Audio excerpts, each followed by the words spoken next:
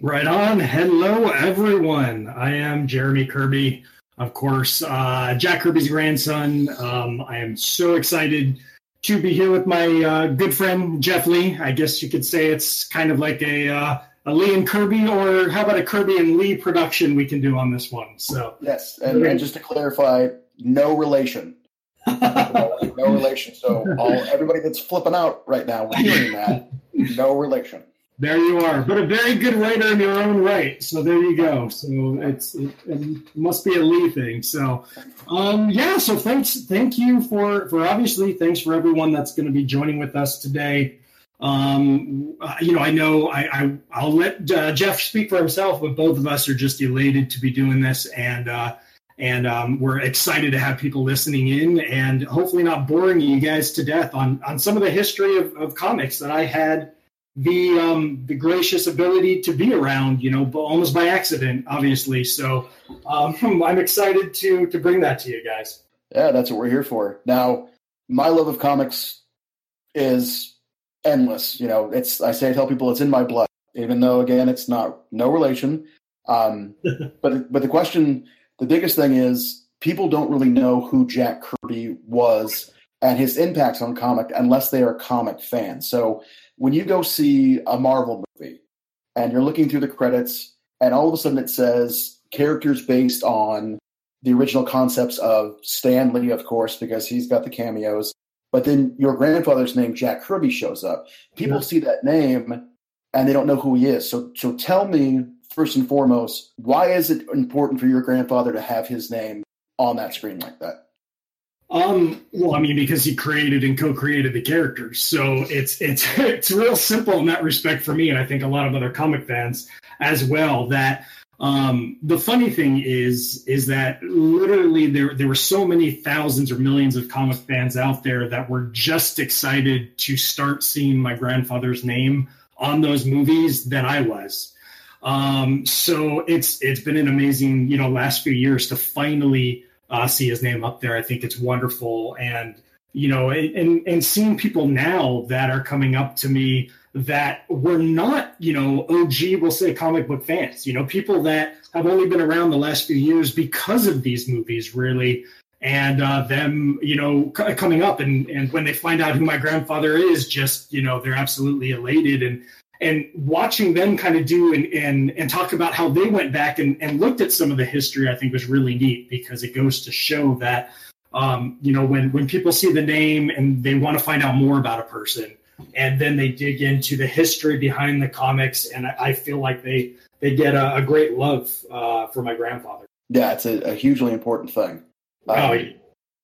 As moving on from that, give us just a few minutes of the history of your grandfather's, where he started, how he got into comics, and just a little bit of that starting point so people can get some reference here. Yeah, obviously, we'll speak more about it on, one of the things that we want to do with the podcast is open up this for you guys, all the fans out there, to be able to send in your questions. For me to be able to converse with you guys and give you information on what you want to hear. But I'll definitely go over kind of a quick background, for those of you that might not be too familiar with Jack Kirby, but are just now kind of, joining the Kirby family, so to speak, and becoming fans. But, my grandfather, he started off, obviously, they were very poor. His parents were immigrants. He was living in the Lower East Side of New York City, and they had nothing. And, for him being able to create, and draw and have this output, it was his way out, and he saw it, as his way out of the ghetto, so to speak, and being able to, provide a better life for himself and his family. So that's one thing. And then on top of that, he just had this, amazing gift, not just of being able to draw. Obviously, we all think Jack Kirby as an artist first, because he's known as the artist behind these characters. But what people don't realize is his creative force was untouchable. His ability to create these characters on whims and utilize them and mold them and get a good pulse on what the American psyche was, and create characters that spoke to those people. One of the things, and not just, my grandfather, but other people like Will Eisner, Bill Finger, Bob Kane, and Stan Lee, like, a lot of these guys, they were, poor Jewish kids, and they didn't create, characters just for poor Jewish kids. They created characters for Americans. They created characters for everyone. It was all inclusive, and I think it brought everything together. And again, I could go off on a whole tangent about that, but I think that was one of his most amazing qualities, was his ability to make people feel included, and to make people believe in the characters that they were reading about. So I just, I think that was amazing. One of the things I love about his creations. So right. So he literally was capturing the American dream in his artwork and in the characters he was creating because of where he came from and his standing in the society at the time. He was giving hope to kids everywhere that this is what America was, and this is what it could be with the heroes that he was developing. Absolutely. Yeah. My grandfather was a dreamer. He wanted, he wanted a perfect society, but he knew society's not perfect. You know what I'm saying? So yeah. He created these characters to almost to like help guide people, like not like we shouldn't need help doing what's right, but he designed these characters as kind of, with what he felt the best of human nature was, and he channeled that into his creations. And the worst of human nature, obviously, he channeled into his villains, Doctor Doom and Darkseid, and and everyone like that. They were just as much, but on the polar opposite side of doing good. And that's why his villains were so amazing as well, and why so many people love those creations as well, just as much as the heroes. It's the villains that he was able to create as well. Right. And he didn't, of course, do it alone. We know that there were many people that were helping hands in that. Most specifically, your grandmother, she helped out with a lot of his kind of flushing out ideas, right? Yeah, it was real funny, and I think you can never give too much credit to my grandmother, because not only would she ink some of the early comics. I mean, even for DC, she inked some of the stuff there. But she had no problem kind of, telling my grandfather that idea is too wacky, or this idea might work, but something else might work better. So not only was she an inspiration for him, but she was also, not only an inspiration to muse, but she literally had input on those characters as well. And, and that was kind of a guiding light for him. And then, obviously being able to work with longtime friend and partner Joe Simon, for Captain America, S.H.I.E.L.D., and some of the other, characters that were out there. I mean, not only were they creative partners, but I mean, they remained friends, for the remainder of their lives, which I think is amazing. And of course, the extremely talented Stan Lee as well, that started off, basically helping out and running errands for Joe Simon and my grandfather and Captain America, and going from there. So he was very lucky to have amazing partners that he worked with, that were able to really see my grandfather's talents and tap into them. And I think that was wonderful. They were building an ideology in their creations to be better. Now, moving on from that, there are three iconic things grandfather. Mm-hmm. One is the Kirby pose, the famous hand reaching out, hero jumping. Oh yeah, that pose that was almost in every comic he ever created. Two, Kirby Crackle, which I know what they actually used as like wallpaper in the old Marvel studio or Marvel publishing house. And three, the cigar. Can you speak to those? Yeah, I mean, number one, obviously the pose was my grandfather's way of always trying to show action on the page. It's literally, I don't think there's anyone out there until today that has the ability to relay emotion and action throughout simple panels on a comic book, on that comic page. And I think, what he was able to do is fantastic. I wish I had more of the artwork today hanging on my walls, but so that, so that's amazing. And now that's transformed over to some of the better comic book movies same thing. It's about relaying that action and that constant motion that draws the reader in on every panel. You know, my grandfather had the ability for in 99% of those panels, even if they were small panel on, the bottom of a page, it's this fluent motion that guides the reader forward and keeps them entertained and keeps them moving and flowing with that story. So that's one thing, obviously. The next would be the cigar, of course. Yes. Chomping on the cigar, and later on his pipe and everything else. I know he became, that's, signified a lot of things. And I would like to point out, though, that he would not like to be known as promoting smoking in any way, as he did stop and had to stop later on in life because of health issues. But that being said, it was a time where my grandfather oftentimes worked alone. He worked in, what my father and the rest of my family would call the dungeon, out in Long Island, and then later on in California. So it was just one of those things where when he would work a 10-hour, I'll say a day, but in reality it was the middle of the night, let's say a 10-hour shift. And, he's all alone in the middle of the, downstairs in the dungeon, so to speak, working on that drawing table. It was just him and his cigar. And I think that it was, almost a way of keeping him company, keeping him going as well. So, that's very true as well. Yeah, I do the same thing with a cup of coffee. I can't write unless I've got a. Yes. As bad as anybody say coffee's bad for you. Yes. It's a hard thing to not have a cup of coffee when I'm writing. So I can see exactly why Jack would have that cigar, even if it was just in his mouth, and so it didn't even have to be lit.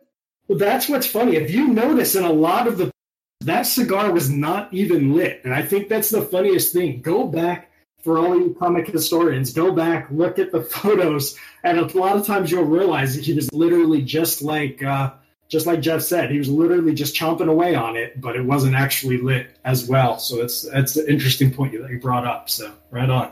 Now, the last one, of course, Kirby Crackle. There is a band. The Kirby Crackle was another thing that my grandfather did because of the need to convey energy on a panel. There's he really wanted to use up all available space to him, which is amazing because the fact that he was able to go through and create these pages so fast, which has been, many people documented the fact of how many pages he was able to churn out in a record time. But he would fill it in with Kirby Crackle, and it was a way of him to showcase his view of not just the universe, but of energy, of emotion.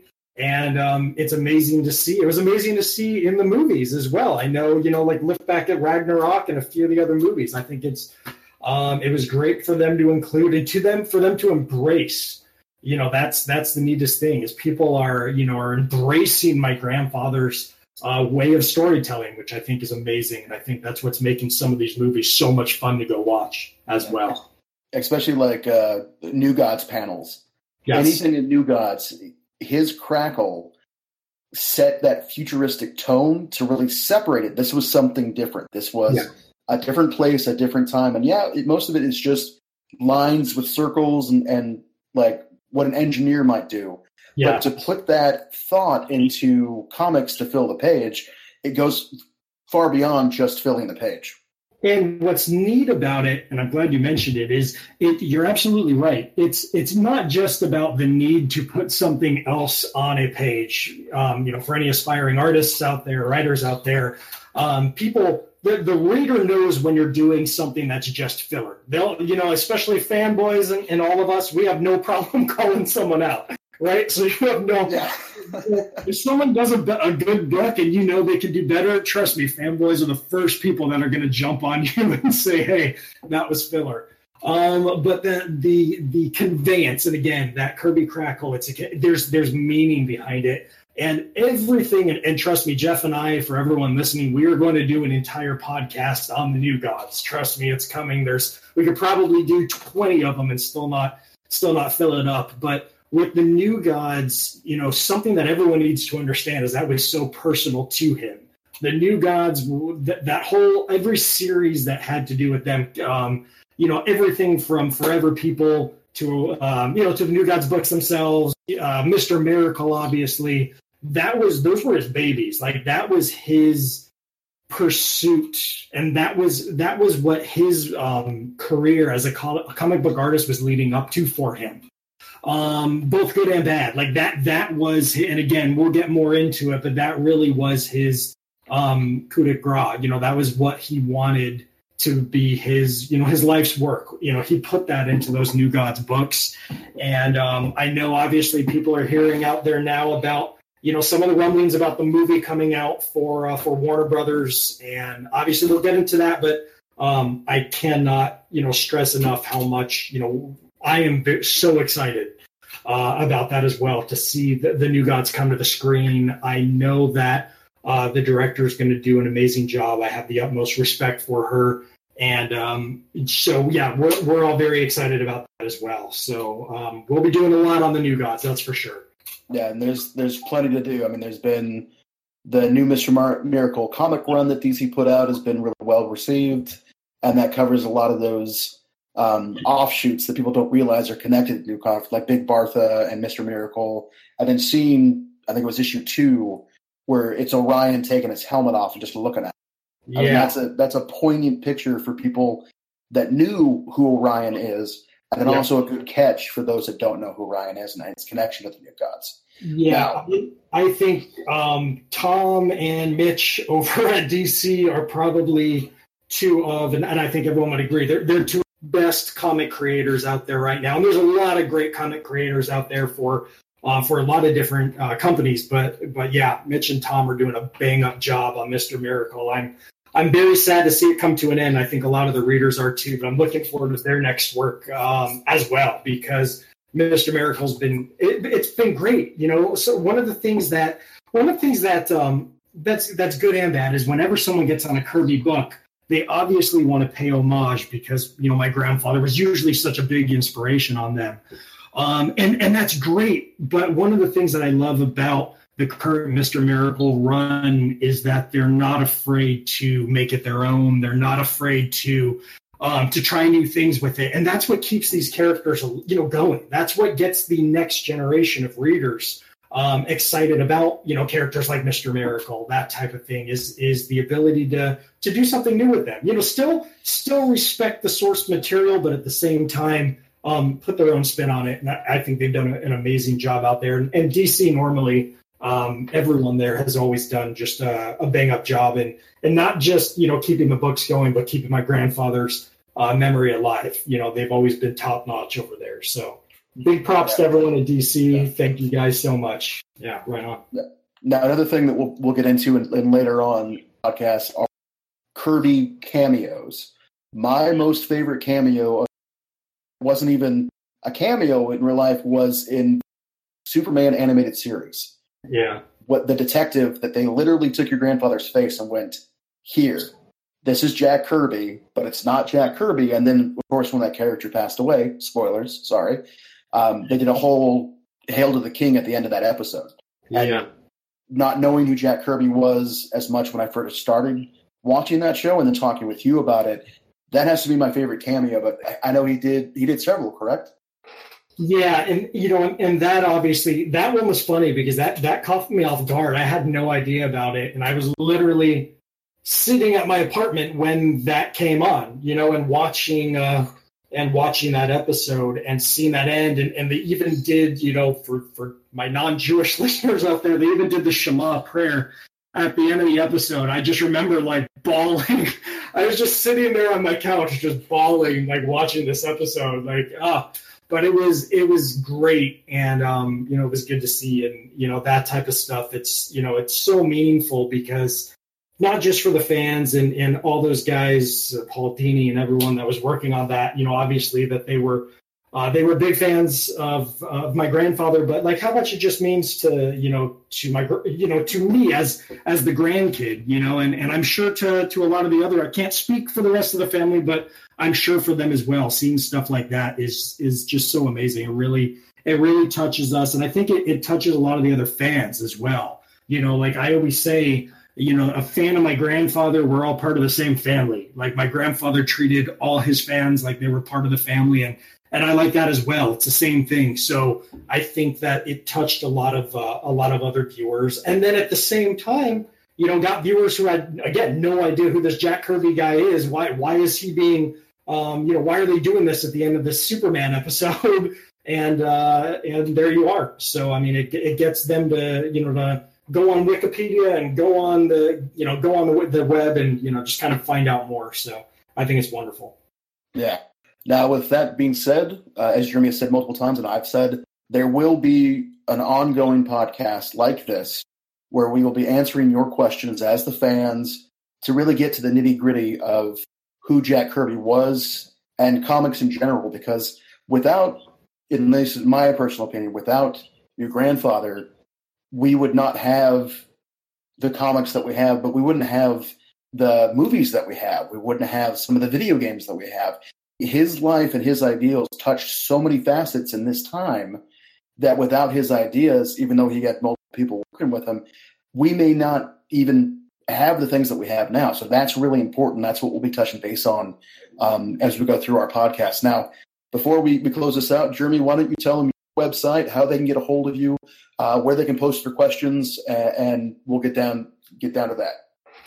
Well, yeah, thank you so much. Obviously, for all of you listening, feel free. On Facebook, it's Jack Kirby, the King of Comics. Go ahead and like the page. Go ahead and like the page there. Again, Jack Kirby, the King of Comics. We have a great community. On Twitter, go ahead and follow me. It's at Jack Kirby Comics. Again, at Jack Kirby Comics. And you'll see me there, Jeremy Kirby. I post some great photos, some great artwork, and some great behind-the-scenes stuff. I mean, we have a lot to talk about, from the very first Comic Cons down in San Diego to unused characters that have never really seen the light of day, as well as just some of the history. I'm pretty sure none of the listeners out there know that my grandfather actually designed, when he was thinking about going over to DC from Marvel, actually designed a Hulk for DC. I'll go ahead and we'll share some of the artwork, which I actually still own for that as well. So we just have some exciting stuff like that to talk about, and I can't wait to interact with the fans. And hopefully, even if we can work it out, do some live webinars as well, and some live podcasts for people where we can just kind of make it a fun party. So I'm definitely looking forward to this. Yeah, it should be a whole hell of a lot of fun. At this point, we'll go ahead and wrap down this introduction. Thank you for being here as always. Thank you, fans, for listening. Post your questions. Give us info. Give us topics. I'm not saying do the job for us, but if you want to help as an unpaid intern, I'm not going to complain. I was going to say, please do all the work for us. I have no problem with that. Oh, man. Yes. Thank you, everyone. We appreciate it. Jeff and I both. I can't wait to, hear what you guys have to say. Keep those questions flowing, and I'll answer them to the best of my ability. I can't thank all the fans out there enough. I always love to, whenever I go to a Comic-Con, I've been on San Diego panels, and we hope to do some more panels around the country this year as well. I always end by thanking the fans, and obviously, again, you guys are all part of the family. Your support throughout the years meant so much to my grandfather, and for all the new people out there that are just finding out about who Jack Kirby was. Welcome aboard, man. Welcome to the family. We love having you, and I can't wait to talk to you further. So thank you all so much. Yes, thank you, fans. That was Jeremy Kirby. Thanks so much for listening to Kirby on Comics. Stay tuned, keep informed, send us questions, and we'll see you next time, folks. Bye, guys.